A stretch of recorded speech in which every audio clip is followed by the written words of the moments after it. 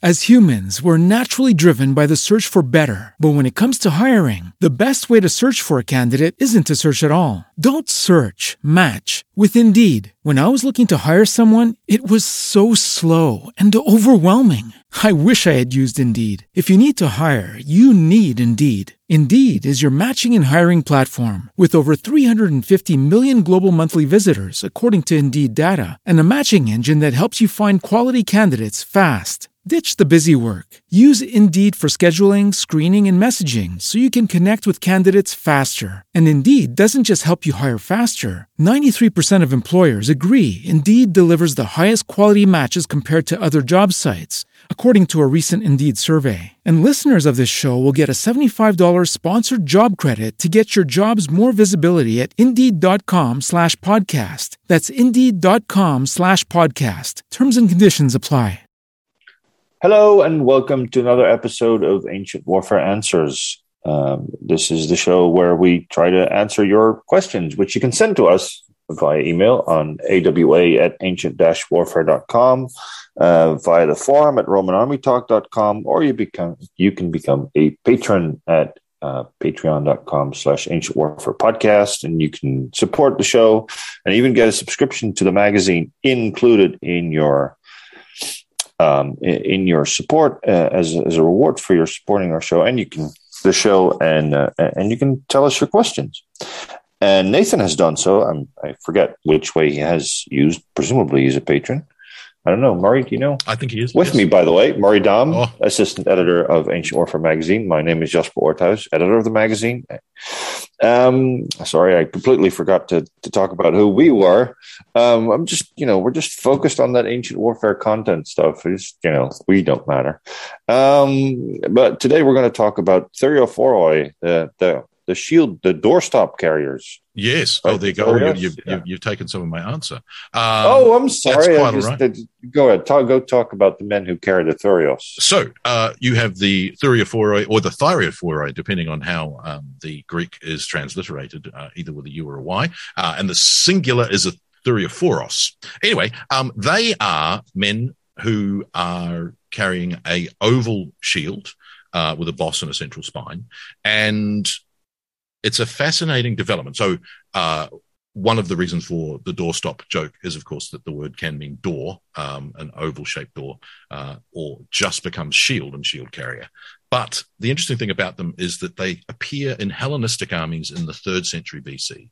What they are is debated because they either come from the Gallic invasions of the Balkans and then Greece and eventually Asia Minor by the Gauls under Brennus in the early 3rd century BC, Battle of Thermopylae in 279 BC. They obviously have Gallic shields and therefore introduced that oval shield to the Hellenistic armies, and that's then widely adopted. Another version is that at exactly the same time, and this obviously makes it very tricky for us to differentiate where it comes from, you've got Pyrrhus's invasion of Italy to help Tarentum in 280 BC.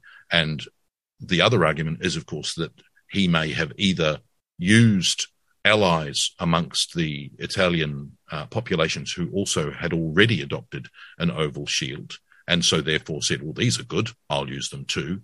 And the third version is again with Pyrrhus fighting Romans who are using oval shields going, well, they work well, I'll use those. Now, those are all complicated by the fact that under the Hellenistic system, under Pyrrhus and then the other successors in Greece, Asia Minor, and even down to Egypt under the Ptolemies, the phalanx is still the primary heavy infantry formation that they use right up until they are conquered by the Romans. And so in the Hellenistic adoption of the Thureophoroi, they are light-armed troops. They seem to replace the peltast, and the oval shield seems to have additional benefits on top of the small peltae shield that the Thracian and Illyrian peltasts used to have. Some people say that the Thracians and the Illyrians adopted the oval shield first, and that they were then the reason for the influence on the Hellenistic armies. We're not sure. They guard the flanks of the phalanx. Try saying that 3 times quickly. And so they are kind of like a flexible, light-armed troop for the Hellenistic armies who have javelins and stabbing spears, but they are not heavy infantry. And so some commentators would like to see them as an attempt by Hellenistic armies to compete with Roman armies and have these oval-shielded infantry be heavy infantry, or at least be flexible infantry who can fight with javelins and then form a shield wall and become like a phalanx. That doesn't seem to be the role that they were given. The role they seem to be given is to, as I say, they're posted on the flanks, left and right of the phalanx, and the phalanx is still expected to do the heavy lifting when it comes to Hellenistic armies, even to the point where the Achaean League basically abandons the Thureos and goes to a Macedonian model of the small round shield, also called the Pelte, which again is one of those problems for our sources, that a shield is a shield is a shield is a shield. Even Ammianus Marcellinus uses aspis. In the late Roman Empire, you've got a shield being described as either an aspis or a clypeus or a scutum, which are, for us, they're different types of shield, but to them, they're just shields. It's the word for shield. I'm throwing it in there, but that's a specific kind. No, apparently it wasn't. So we might be getting tied up in knots where there's no knots to be tied up in. We like to see models and official classifications for everything. I came across one passage where it's like, you've used 3 different words for shield in this one passage. That's really confusing to us. But as editors, we know that people who use the same word 3 times in one paragraph, we want to change it up because it reads more. And it could well be the same argument. Yes, exactly. Yeah, the shift F7 argument of the ancient world. That's your thesaurus function, those of you who don't know what shift F7 is. Okay, so it's really interesting because I think you're never going to get to the bottom of the mystery as to where does it come from. You could possibly say that the Romans adopt it themselves after the Gallic invasions of the 4th century, the Battle of Allia and the storming of Rome in the 4th century BC, that they see the efficiency of the Gallic shield, the oval Gallic shield, and therefore that becomes adopted by them. That again is another controversy as to where that came from. But it's tricky to know whether it's come through the Gallic invasion or through Pyrrhus's experiences with either the Romans or his own allies in the Italian peninsula. What happens, however, is the shield is adopted in a widespread manner across all of the Hellenistic kingdom. So our best evidence from funeral stelae of Thureophoroi is actually from Sidon and Alexandria. So these very quickly make their way into Egypt and the Levant. So they're clearly being adopted and used throughout the Hellenistic kingdoms. But then the interesting thing about the Hellenistic kingdoms is there very much is a keeping up with the Joneses kind of attitude amongst the Hellenistic armies, that they're all trying to outdo one another with the same kinds of troops, better equipped, more of them. So the idea that this new troop type or this new equipment is quickly adopted by multiple states is actually in keeping with what they've done elsewhere. So we find these, exquisite depictions of this. And then there's some later who might be wearing heavier armor. Off the top of my head, is it the Thoracticae? A heavily armored Thureophoros. Thoracticae. Is it the same troop type, or is it a heavy infantry version of this troop type? Again, the jury is out. So, they fought as light armed troops. We're not sure who they are, whether they're recruited from the traditional Peltast recruitment grounds. So you've got Thracians and Illyrians especially, but others as well. They're certainly not the glamour.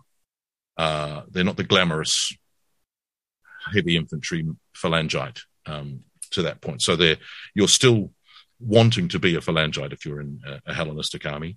And they seem to kind of fall out of favor in the 1st century BC. So after the Hellenistic armies have been defeated by the Romans at Cynoscephalae and Pydna and other battles, it seems as though the Thureophoroi basically drop out of use and tend not to be used anymore. And then we get the mysterious legionary imitation type troops, which may or may not be. Well, yeah. Well, the problem is your imitation legionary can look very much like Thurio because it's, what's the differentiation? And again, our sources don't necessarily tell us. We're looking at normally visual evidence and even reading source material and going, they're fighting this way, therefore they're this thing. But the sources don't go, this is a thing, and this is a this thing, and they look exactly the same. We don't get that. So it's one of those frustrations of the incomplete nature of our sources. But that's half the fun, really. Exactly. But perhaps not the most satisfying answer always. No. Exactly. But we'll have to leave it there. We know they existed, but we don't know exactly how their nuances operated. Thank you very much. As humans, we're naturally driven by the search for better. But when it comes to hiring, the best way to search for a candidate isn't to search at all. Don't search, match with Indeed. When I was looking to hire someone, it was so slow and overwhelming. I wish I had used Indeed. If you need to hire, you need Indeed. Indeed is your matching and hiring platform with over 350 million global monthly visitors, according to Indeed data, and a matching engine that helps you find quality candidates fast. Ditch the busy work. Use Indeed for scheduling, screening, and messaging so you can connect with candidates faster. And Indeed doesn't just help you hire faster. 93% of employers agree Indeed delivers the highest quality matches compared to other job sites, according to a recent Indeed survey. And listeners of this show will get a $75 sponsored job credit to get your jobs more visibility at Indeed.com/podcast. That's Indeed.com/podcast. Terms and conditions apply.